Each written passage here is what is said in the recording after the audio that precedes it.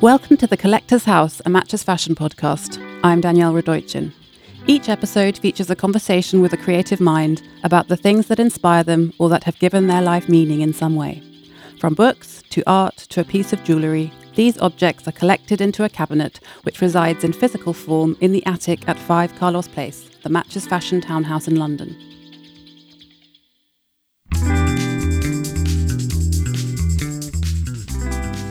Today's guest is the British actor Russell Tovey, who first caught our attention when he appeared in both the film and theatre production of Alan Bennett's The History Boys in 2006. Since then, his star has continued to rise, with appearances in Doctor Who, Gavin and Stacey, and Looking, as well as the National Theatre's Angels in America, and most recently in the TV futuristic dystopian drama Years and Years. He is also actively involved in the art world.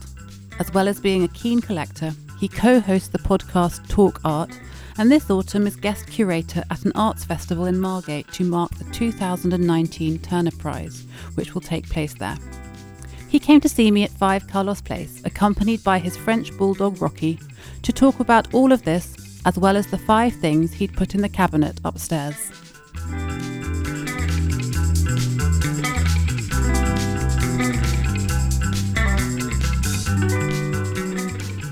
Hi Russell Tovey. Hello, how are you? Very well, how are you? I'm really good, thank you. Thank you for having me here. It's a beautiful day. It's wonderful to be here with you. Yeah, your first time at 5 Carlos Place. It is, indeed. With is it a French bulldog? He is a French bulldog. Yes, called Rocky. Beautiful grey colour. Grey hair, big ears, and very similar to me. Actually, it's the fact. Well, we have had dogs brought in here before, but not on the podcast in this place, in this location. So. It's a nice addition. Anyway. What a treat, right? It adds an extra vibe, which I like. He's been very quiet at the moment, but he will come alive again. It's a very humid day, and he's had enough. I want him to start panting. You do? Yeah. It will happen. Give it time. Noise. No time at all. Here he goes. There he is. Starts moving around. There he is. So how are you doing? Where are you? What are you up to at the moment? Right now, I'm back and forth to Eastbourne, where I'm shooting an ITV 4-part drama called Flesh and Blood, which is due out after Christmas, so 2020. I play a gambling addicted personal trainer called Jake, and his mum has just met a new guy. His dad's been gone he died like 18 months previous, and his mum's met someone new, and him and his 2 siblings, 2 sisters, are very wary of this new guy that's come into his mum's life. We're very immature, very childlike, not very supportive of her love for him, and all kind of hell ensues. And our neighbour is Mary, who's a bit psycho, played by Imelda Staunton. Oh, right. So it's a comedy then? Well, no, not really, but there are funny moments. I'm trying to pull out the comedy, yeah. And because you've been getting amazing reviews for another drama which is on at the moment, Years and Years. Yeah, it's been so nice. It was such a joyous job to do, one of my most favourite jobs to do, and the fact that people have reacted in such a positive, amazing way, it just makes it even the more joyous. Because so many times you do jobs, so many times I've done jobs and I think, this is going to be the one. This is going to change everything. People are going to love this. And it comes out and no one gives a shit. And other things you're not really into and they come out and people really like them. And it's trying to get that balance. But now this feels like the perfect storm. It's so lovely and I'm really, really proud of it. When your agent or whoever shows you scripts, what are you looking for? Dialogue. That's it. I can know within 10 pages of reading the script if I want to do it or not. If I know what that character is, dialogue straight away, I'm like, that's it. And is that something you've learned over the years? Yeah, I think you've got to trust your instincts. Yeah, I've been doing it for years and years. I think, hashtag. I think that my instincts were it's always been character driven. Whatever it is, it has to be character driven. And the dialogue has to be something that I can gauge who the character is. That's always been my thing. And it does take years because you do take jobs when you're younger because you don't really know what it is your taste is, or you don't trust your own taste, you don't trust what your style is, or you don't trust your instincts, basically. I think it does take time to do that with anything in life, to trust your instincts. That's a journey to go on. Yeah. But you've done so much in the time since I know The History Boys, I think, was your breakthrough. That was a breakthrough for all of us, which was obviously, it must have been an amazing thing to like a massive high to sort of start on, and then where do you go from there, sort of thing? I mean, it was incredible. That was an incredible experience. That was meant to be like 40 shows at National Theatre, and that just like snowballed. But I'm very nostalgic about that show, but we performed that like 650 times. We were on Broadway for, how long was we on Broadway? 6 months before we'd been around the world, before 3 months with it.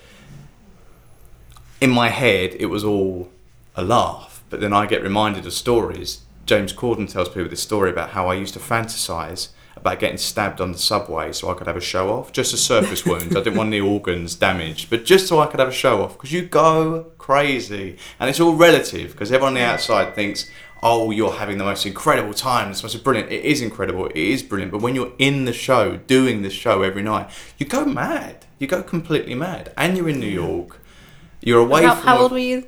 23. Yeah. 23, 24. So you're away from all your like family and your friends, and you've got these guys, and it's like being in a boy band, I guess, being on tour. And we were the biggest hit on Broadway. Everybody wanted a piece of you, which was an amazing experience, but it just spins your head out. And I think when we came out of that, I didn't really have anything straight away. So we'd come from the royal premiere with Charles and Camilla, and then it just stopped. Then I had nothing. And then how long until you did the film? So we finished doing the play, which got extended, and then we shot the movie probably a month after that over the summer holidays, because it was in a school, so the kids were off school, and then straight away after that, September, we went off around the world.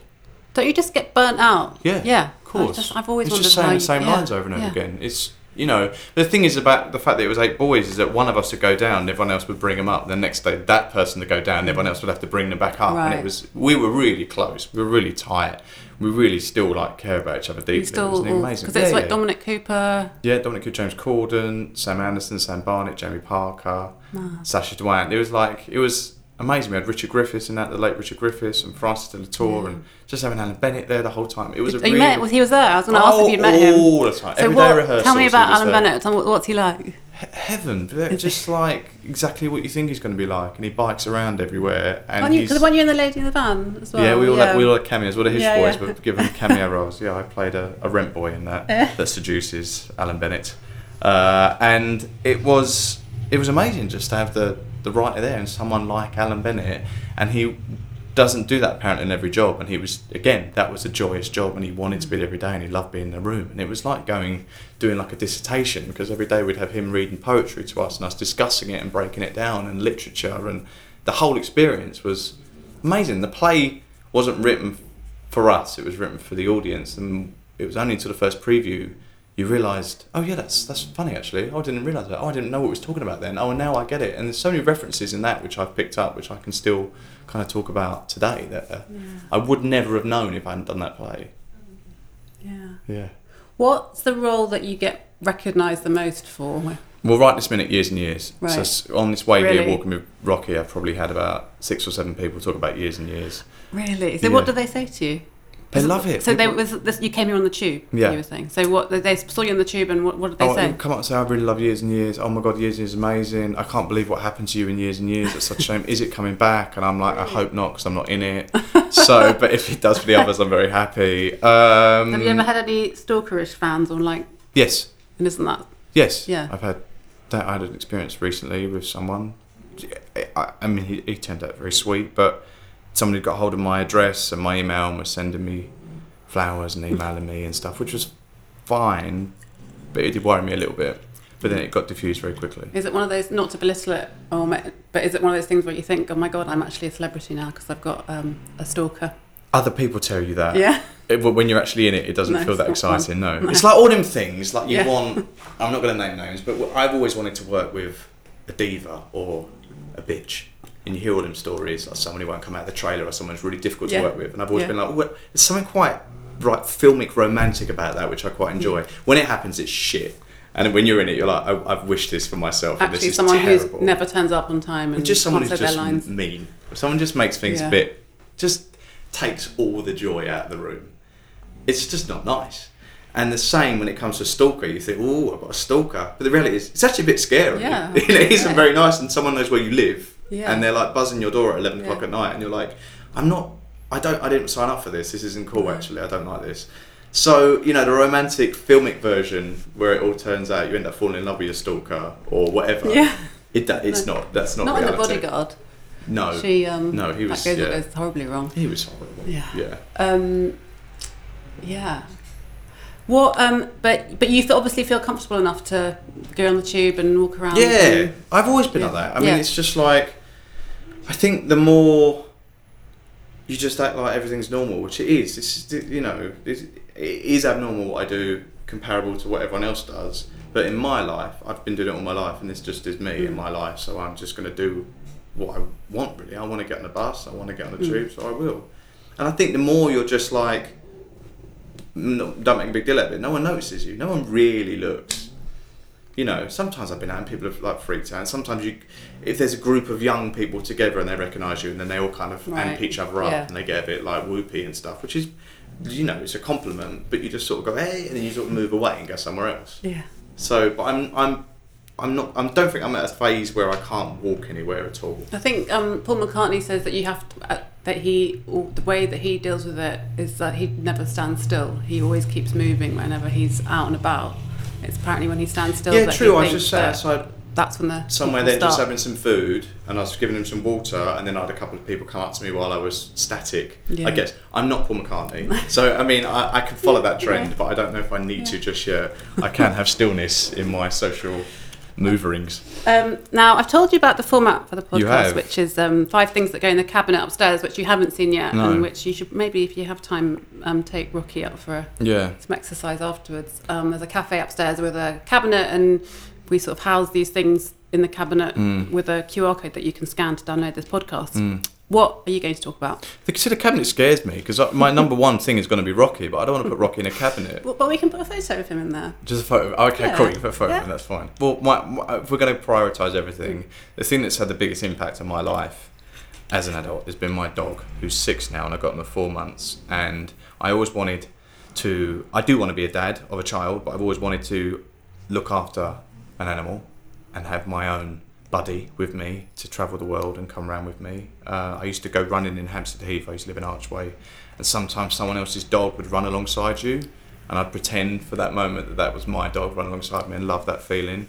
The reality is I can't run alongside Rocky because he's like, fuck that, I'm not going to run alongside you. I'll give you about 2 minutes, and then he's like on the floor panting. That's not the breed for running with. He has completely just filled me with love and happiness and all the best feelings that you could ever want. How did you choose him or come to live with him? One of my friends has a Frenchie called Ernie, and I didn't really know the breed before, and I looked after Ernie when he went back and forth. He was living in San Francisco, and I used to leave him here, and I completely fell in love with Ernie, to the point where I fantasized about running away with him into the sunset from my friend because I couldn't cope with not being with this little dog. And I sat there one day and I was stroking Ernie and I was kissing him and I was telling him how wonderful he was as a little dog and taking so many selfies with him. And I thought, I've just got to do this myself. And everyone always says, look, it's not the right time to get a dog. I don't know when the right time. There's never a right time. You've just got to do it. And I've I guess one of my riders, parenthesis, one of my diva demands is the fact that if I get a job now, I take my dog with me. And some people are very dubious, and I'm like, I don't care. No matter where in the world. So you travel. So Rocky travels with you. Yeah, Rocky travels with me. So I just take him over with me, and it's like, I think it's more of an issue for Europe and stuff like that. I haven't worked Europe with him yet. Brexit could be an issue. Could be a massive issue. So he has. What, we both, and he's French. Dog passport. Yeah. Yes, he's got dog passport. Yeah, but that was what I wanted to do. I wanted to make sure that he's with me, and that's my thing. And people were sort of like, we're not really sure we want a dog on production. I'm like, oh, okay. And then I just turn up the first day with him, and they're like, oh, you bought your dog? I'm like, yeah. And then they're like, oh, he's cute. Yeah, he's cute. Oh, he's quite calm. Yeah, he's really calm. Oh, okay, cool. Yeah, he's fine. So it's just convincing people, because in their head they might think he's just rabid and going to attack people and children. They see it's fine. Did you grow up with dogs? Yeah. Yeah, first dog we had was an Old English sheepdog called Tasha. My parents, when they got together, they bred... My mum had a dog called Bessie, and they bred Bessie, and they had a litter of Old English sheepdogs. And Tasha was one of them that they kept, which was Bessie's daughter, so I grew up. And we had Tasha till I was about 7.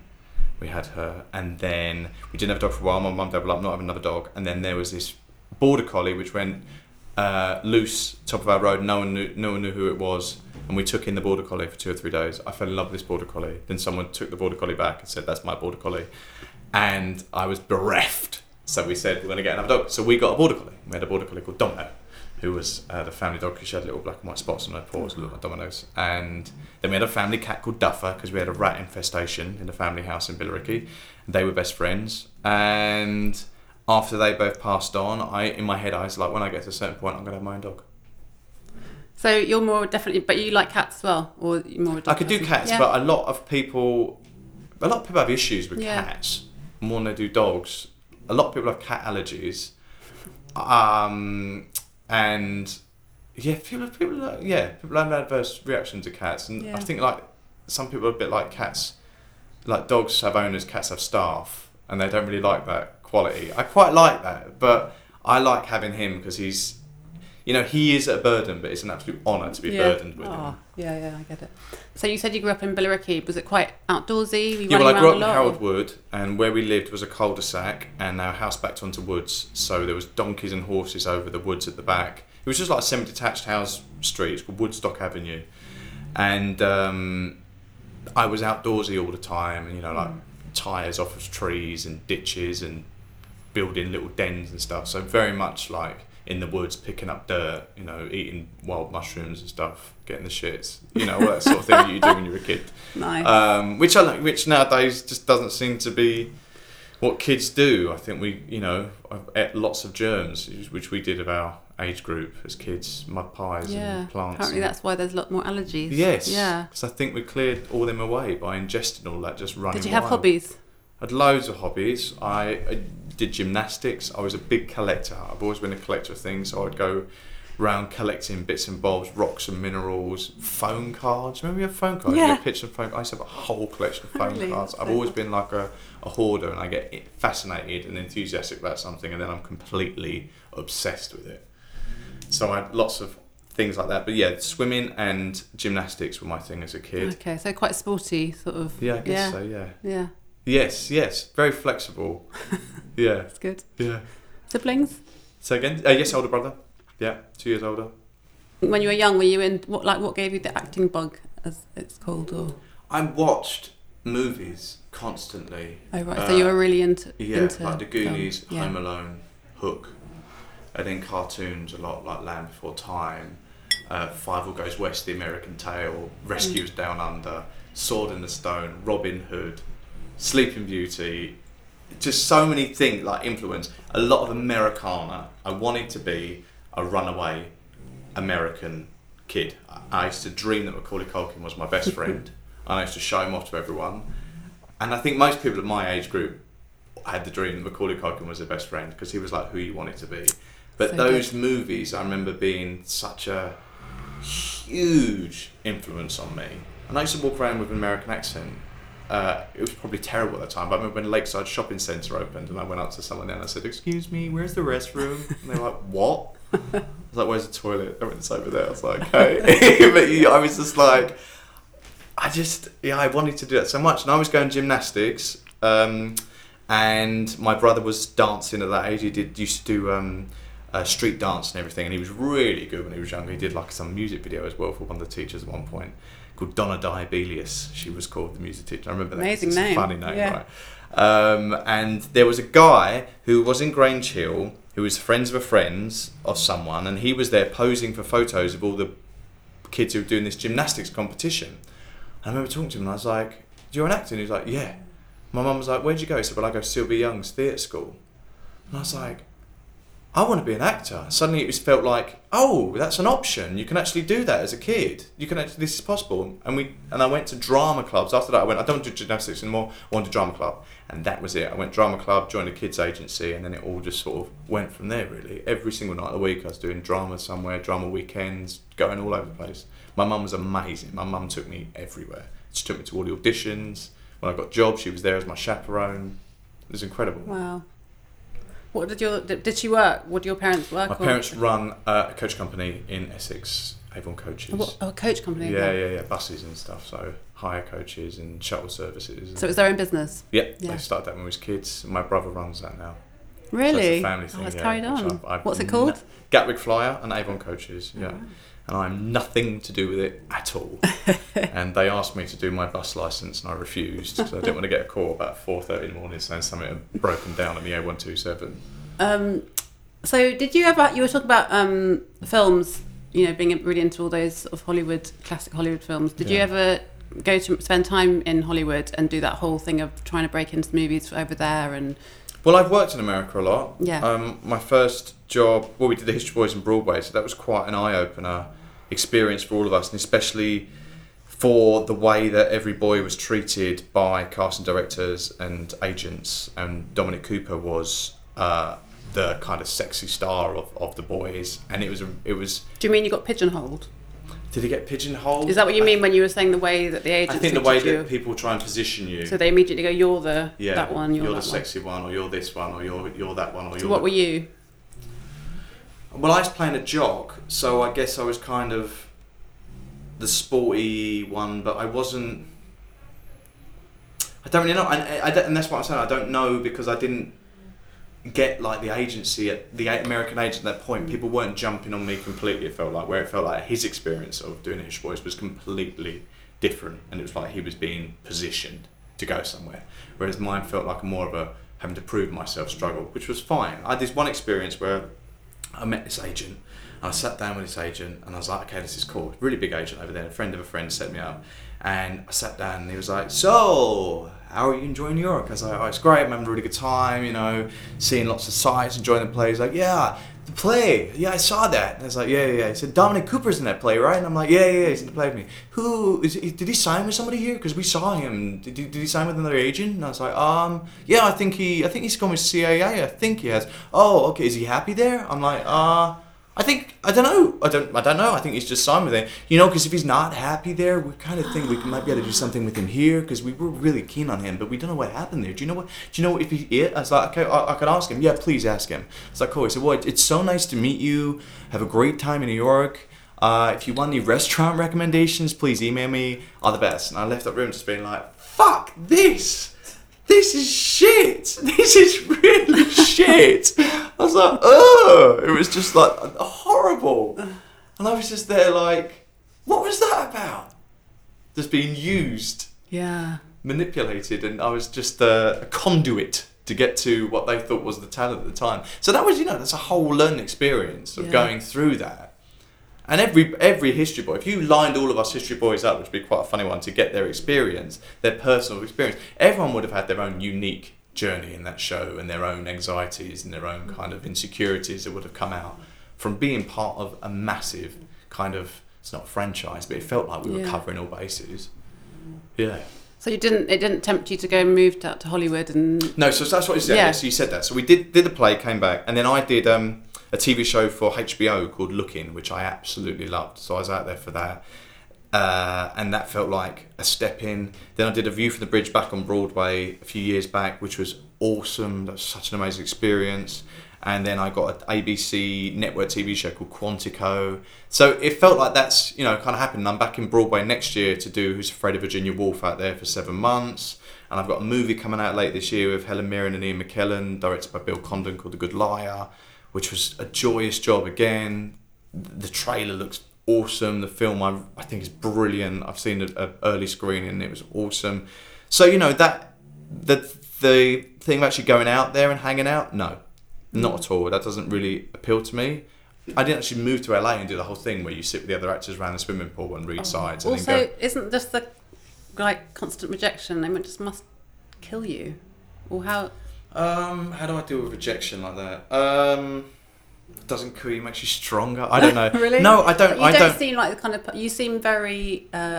you don't seem like the sort of person who'd get bothered by it. I believe in karma now, and I believe really? I believe in what is meant to be meant to be. It took a long time to get that. When I was a kid, I used to get really upset. I used to cry all the time at not getting jobs. You desperately wanted them. Now, I feel like I'm so blessed, touch wood, that I'm really happy with my career, that if I don't get a job, I'm like, it's not a reflection on me. Whereas before, you can't help but take it personally and go, it's because I'm shit, it's because I don't look right, it's because I'm not good enough for this role, that's why I didn't get it. Now I'm like, I know it's because I'm not right for the part, and that's fine, because the right person is right for that part and they should be playing that part. And that takes a long, long time to get there. Thank God I'm there, because the feelings of how it was before, you just can't, it just screws you up. Yeah. But now I'm like, all right, fine, fuck it, done. All right, what we got next? That's all right, I don't care. Yeah. And I think also, this is probably like not good to admit, but maybe it's financially I'm kind of quite happy in my life now from working lots. That having a financial cushion for yourself means that you're not as panicked about work. So when you're out of work and you've got a bit of money, it's fine. And I got loads of stuff. Like I do this podcast now, Talk Art, that takes up loads. I do loads of voiceovers. I'm writing. I've got a very active social life. I like taking the dog for long walks. There's loads of stuff going on. I've got like great friends, family. So my life is fulfilled. And and there's money there, and that's fine. Yeah. If there was no money, if I was scrabbling around to pay my mortgage and rent, then it's scary. Then it's a scary world. And I sometimes forget that. I think, I'm really cool with this now. And I think, no, it's because you're okay. You've got your mortgage covered. Yeah. Also, I suppose it sounds like you're doing acting because it fulfills you, but also and creatively, but also it pays the bills. You're not chasing like celebrity or. No, I've no interest in that. It's all a byproduct. I understand what it is, and it's a strange byproduct. I'm not fighting it, but I'm not chasing it, and it isn't something I want.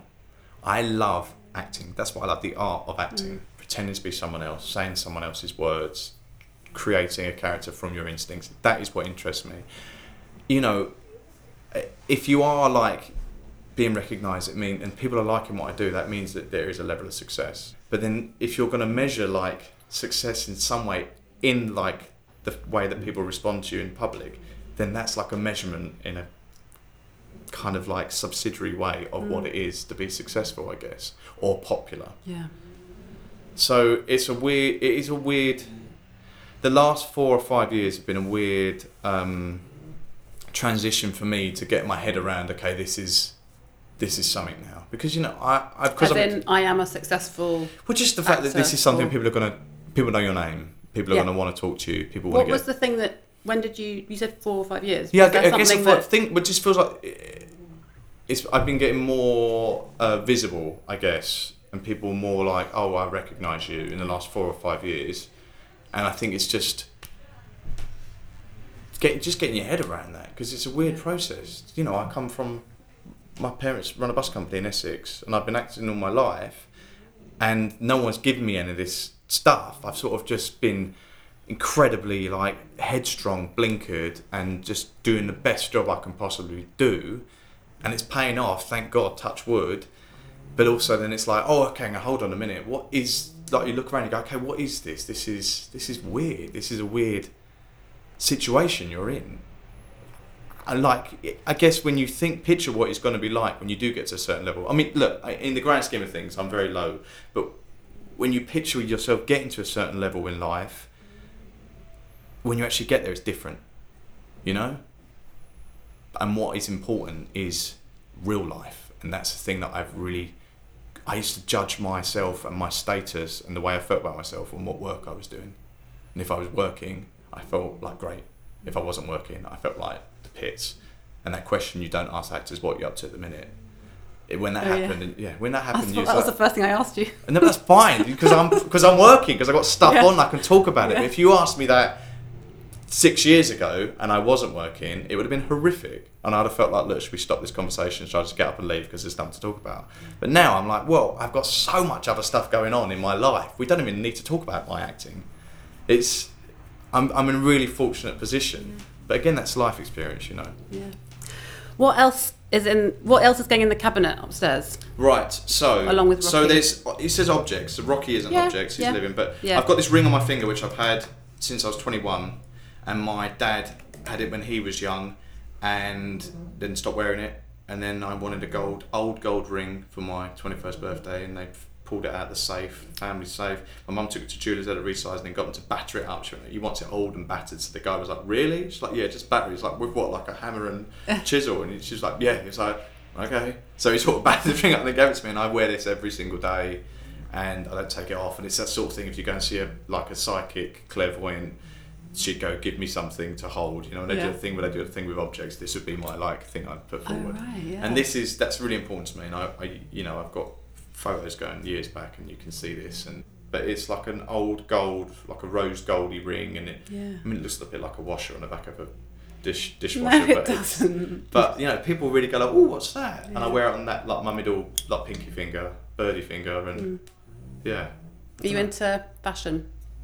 Yeah, more. Yeah. Yes, I sort of feel like I've got my look down now. I know I'm super casual, and I've got my super look when I go out, my super smart look when I go out.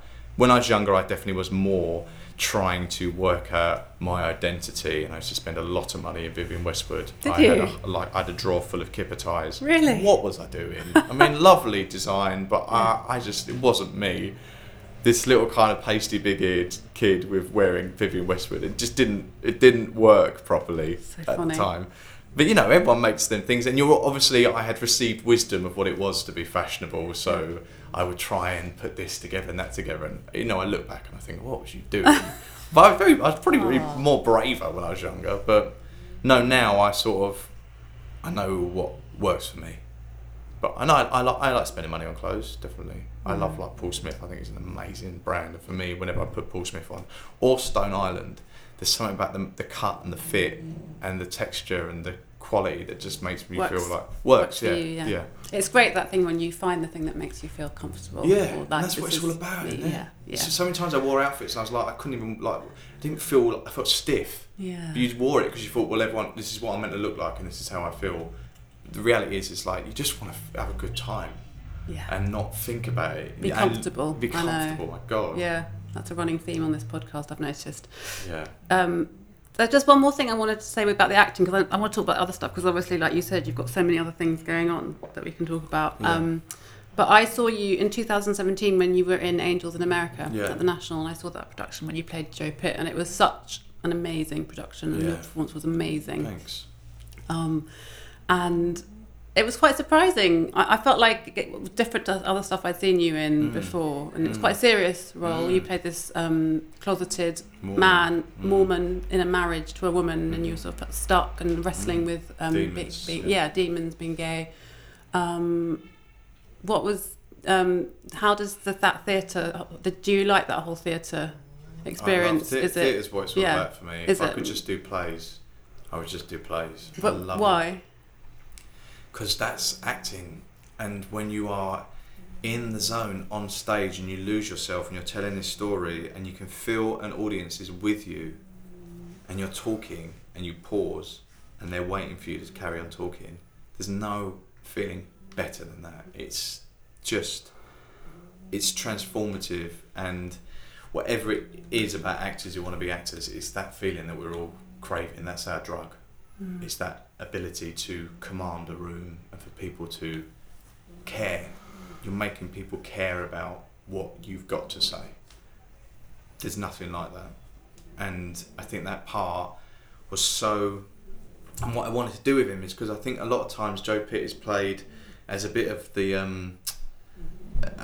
bad guy in Angels. You're meant to think he's a Republican, he's repressed, he's holding the kind of cause back, he's very internally homophobic, he's in this marriage and his poor wife is being kind of destroyed mentally by this relationship, and you're meant to not care about him. I was like, fuck that, I want people to cry for him and be sad for him, and I was determined to make sure that people felt the pain that he was under and want him to be okay.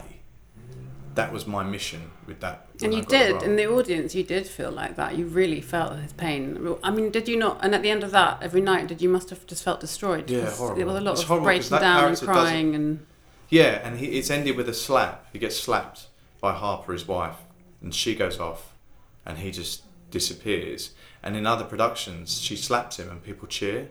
And I was like, they better not fucking cheer in this. And they didn't. Really? No, because people cheer because they're all on Harper's side and Joe can fuck off. And I was like, no, and it didn't happen. But it was a really tough gig because, I'm really instinctive, and you really just put yourself in his place. You go there with these characters, and that's a long show, 3.5 hours and 4 hours. 3 hours and 3.5, 45 minutes, 2 parts. You're on this whole journey, and then the guy, my Mormon mother, is then best friends with Pryor, the guy that I was in love with, who had an affair with me, who dumped me. Belize, who's like the queen, the sassy queen, who's awesome, and they're all there at Bethesda Fountain talking about more life. Let's carry on. Harper goes off to San Francisco. My wife's gonna have a good time. Joe just disappears. He just goes into the bowels of the theatre. You never see him again. And I then wait. I go back and sit in my dressing room, and I wait for like half an hour, and then I come back on and do my bow, and then I go home. It was so hard. I bet, yeah. It was so hard. I just walk along the Thames, walk home with Rocky, and just be like all the way home. I live in East London. I just take myself back and go over the bridge from the Tate Modern and just be like, fucking hell, this is tough. So you didn't get that buzz, that post? I got the buzz when I was on stage. Yeah. The acting was amazing. There's nothing like it at all. It was Andrew Garfield. Yeah, Heaven. And Nathan Lane. Yeah, Heaven cast. And just... the actual acting was amazing, but all the other stuff was so hard to get there. But when you're able, they go, go and off you go. There's the green light, go, do your thing. Brilliant. A gift, amazing. Yeah. Amazing show. So I want to talk to you about art. Yes. I know you are interested in art. You've got your podcast. Yes. You collect? Collect, yes. So I put my art collection, the whole of my art collection in the cabinet, because that has... Okay, is that the next thing? Yeah. Yeah. It's been my life's, aside from acting, it's been my life's journey. It's completely changed my life. Does someone say to you at some point, like when you were young, when you just started out, maybe you got your first paycheck, you should invest in art? Or is it, how did you just, what... I told you I'm a collector, I'm a hoarder, of course, I get enthusiastic about things. Art was suddenly, felt like the next logical step. I was always obsessed with cartoons growing up. I loved Tintin, Rocco's Modern Life. What's your favourite Tintin book? Tintin in Tibet, which I actually did at the Barbican. Did you? Tintin, we did Tintin in Tibet with Rufus Norris, who now runs National Theatre, directed years ago. Was Rocky in it? Rocky wasn't, because it was a West Highland Terrier, and it was before Rocky was born.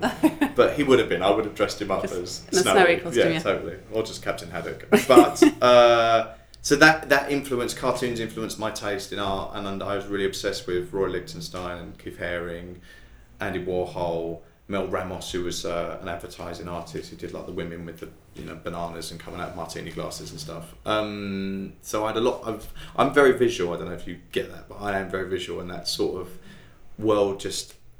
I gravitated towards that and started buying editions. My parents bought me a Tracey Emin edition when I was 21, and then with the History Boys money from the movie, I bought a Tracey Emin monoprint. I'm obsessed with her drawing. I think her line is exceptional and unique to her. Did you go to her exhibition at White Cube? Yeah, of course. Yeah. She's on the talk art. We did a talk art. We walked around the exhibition Fortnight of Tears with Tracey, and we walked through the whole show.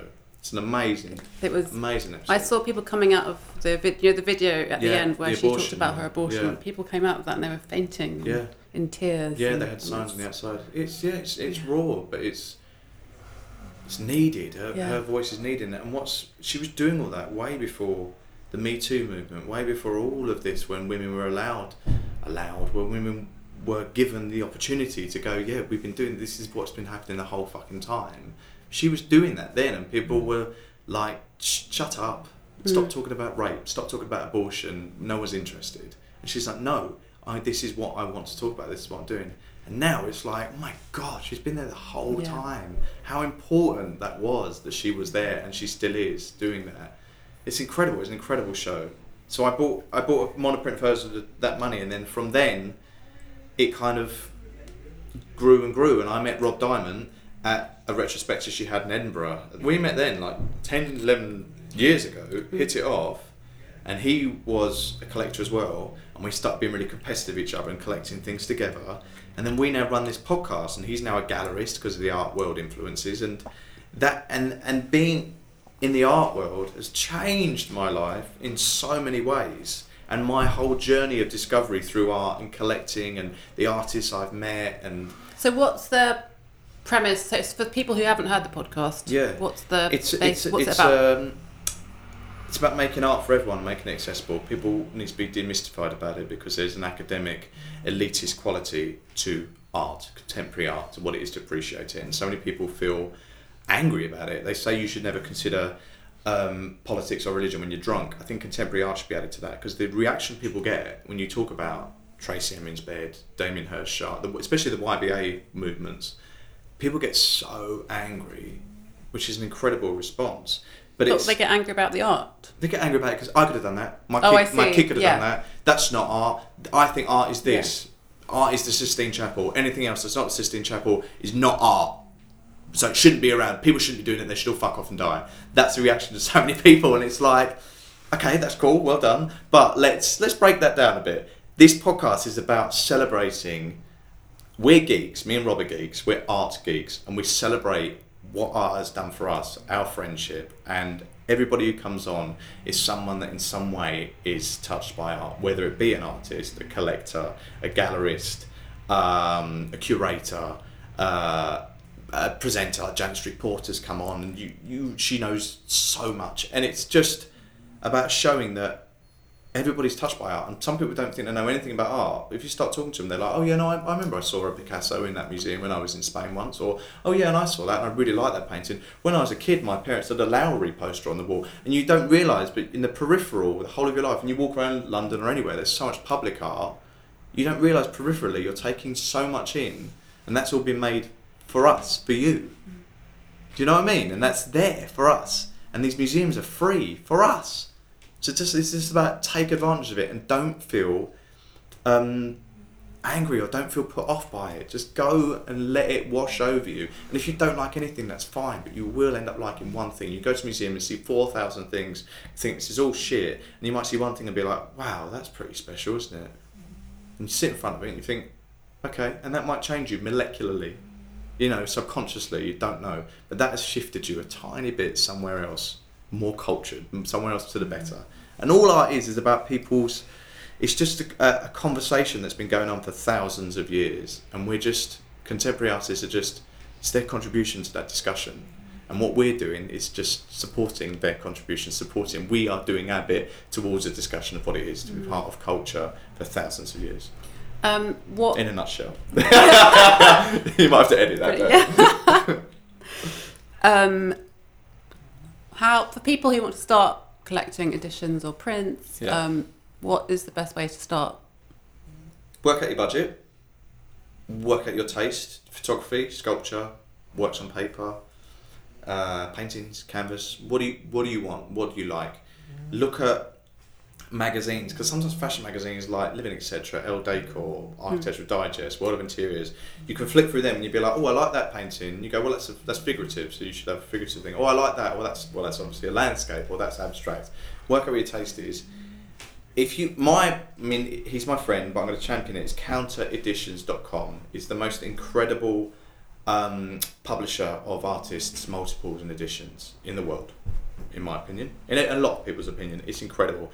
And whenever people come to me and they say, so what they sell prints? They sell prints, so they do like all the best artists in the world making editions and prints, sculptures.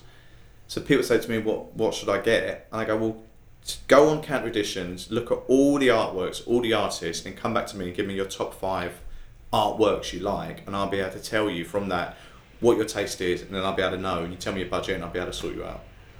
And I've done that with a few people, and I've been like, okay, cool, but that means I think you like this, I think you like this artist. So I guess you're basically curating their brain and pointing them in the direction where you think their persuasions are. Because everybody has different tastes, everyone's had a different life experience to get them to where their taste is.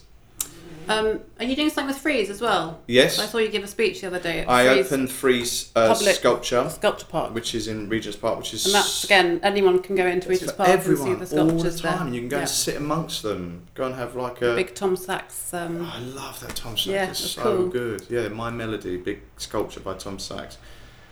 It's so good, but there's like a big Tracy Emin, like bronze, just like lying there. You can go and sit and picnic. So what's your involvement with them? Well, Frieze is like linking in because of Talk Art, so it's, you know, and we become friends with Frieze from the podcast, and also Frieze has been a big thing. Frieze Art Fair is a huge like diary moment in a lot of art world's lives, and we're going to be like working with them alongside them. I'm curating. I'm a guest curator for Margate now, which is an art festival that's happening during the Turner Prize, because the Turner Prize is in Margate this year at Turner Contemporary. So I'm curating the whole of Margate with artworks, Kent-based artworks mostly, that are going in, performances, films, installations. That was another thing I wanted to talk about, was Margate as a phenomenon. Yeah. What, so in the last 2 years, I know, so let's, first of all, people who don't know, might not know what Margate is or where it is. Margate's by the sea in Kent.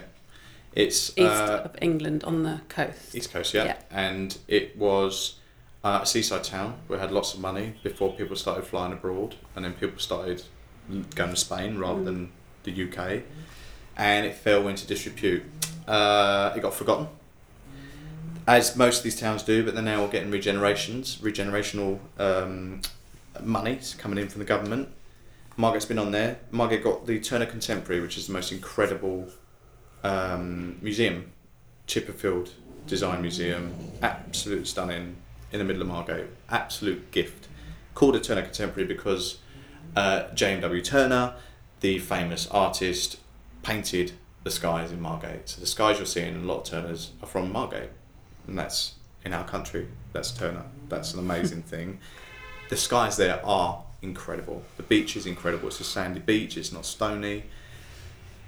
Tracy Emin's from there. Tracy Emin became the Queen of Margate because she's become the most famous. She moved back there recently. She's moved back. She's got. It's in the process. Their studio's being built, and then loads of galleries are going down. And now all the gays, all the artists, lots of people are moving down there. Where the gays and the artists go, places become, bohemian. But places start to kind of develop, and it's now become this little hub of magic.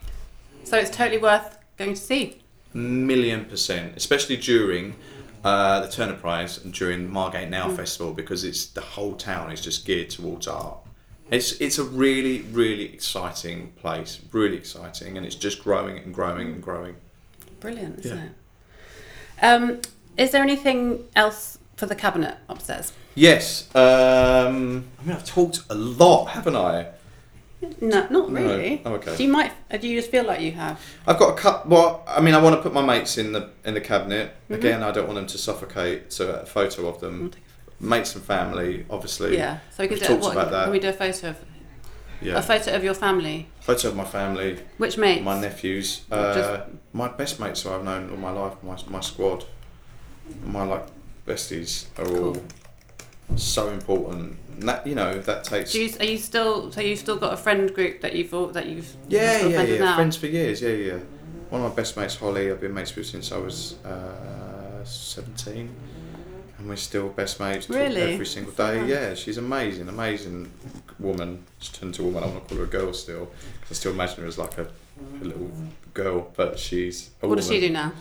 She is a blackboard artist where she goes around to pubs and bars and sign writing and does the signs on shops. I've always wondered how they get those so She's good. amazing. Holly Nuds is her name. She has What You Chalking About is her Instagram feed, which is an amazing name. You should follow her and then book her, and she can do these incredible creations. She does commissions for people, does portraits, but these amazing food menu boards, and you see them in pubs and they're really impressive. The fonts, the pictures, the shading with chalk.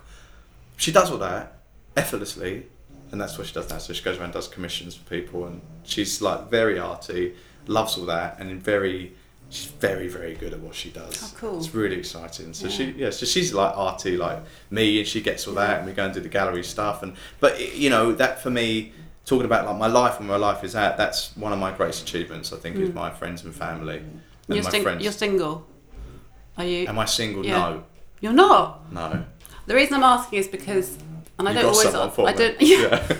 Well, I do not know a lot of people who fancy you, but nice. and we're very excited when I said you're coming on. No, but it's only because you seem to be quite. You talk about it quite openly in the interviews I've read with you. So you seem very open. Maybe I should be sometimes, because I do give quite a lot away. Yeah. So you have a boyfriend? Yes. Nice. Yes. Is that what you were saying about that? Yeah. Well, I'm very happy for you. I've got to be better media trained, because I do, and I go we met, and he is. No, it's brilliant. No, because I think the last interview I read with you was in May or something, and that one you said you were still single, but you were very confident that you wouldn't be single for a long time. So yeah, well, that confidence was right. Well, that's great. But so things, life's great, all that side of it is brilliant, and that's what's important is that other stuff, because if you don't have the real life, then you can't play the pretend life, because there's nothing to give you that. There's no nourishment to make that even more nuanced, and you need your real life to make that nuanced. So my mates I've put in there definitely. They're the family I've made for myself, and I'm really proud of that. That's nice. That's a nice place to end. Well, thanks, Russell Tovey. Thanks so much. Small list, but yes. All right, no, that was great. Okay, cool. Oh, you can put in a book. Are you sure? Yeah. What was the book? Just tell me quickly. The Song of Achilles by Madeline Miller. Okay. Yeah. We'll just put it in. You don't have to tell me why. Okay, if you don't. Put it in the cabinet. All right. Someone else can pick it up and read it, and then they can say, yeah. All right. Thanks very much for coming on. Thank you. It's been an honour. Cheers.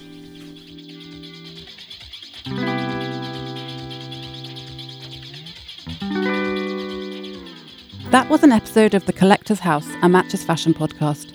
You can find more episodes and more about 5 Carlos Place on the Matches Fashion website, and you can join the conversation on social media by searching for @MatchesFashion, @MatchesFashionMan, and the hashtag 5 Carlos Place. Thanks for listening.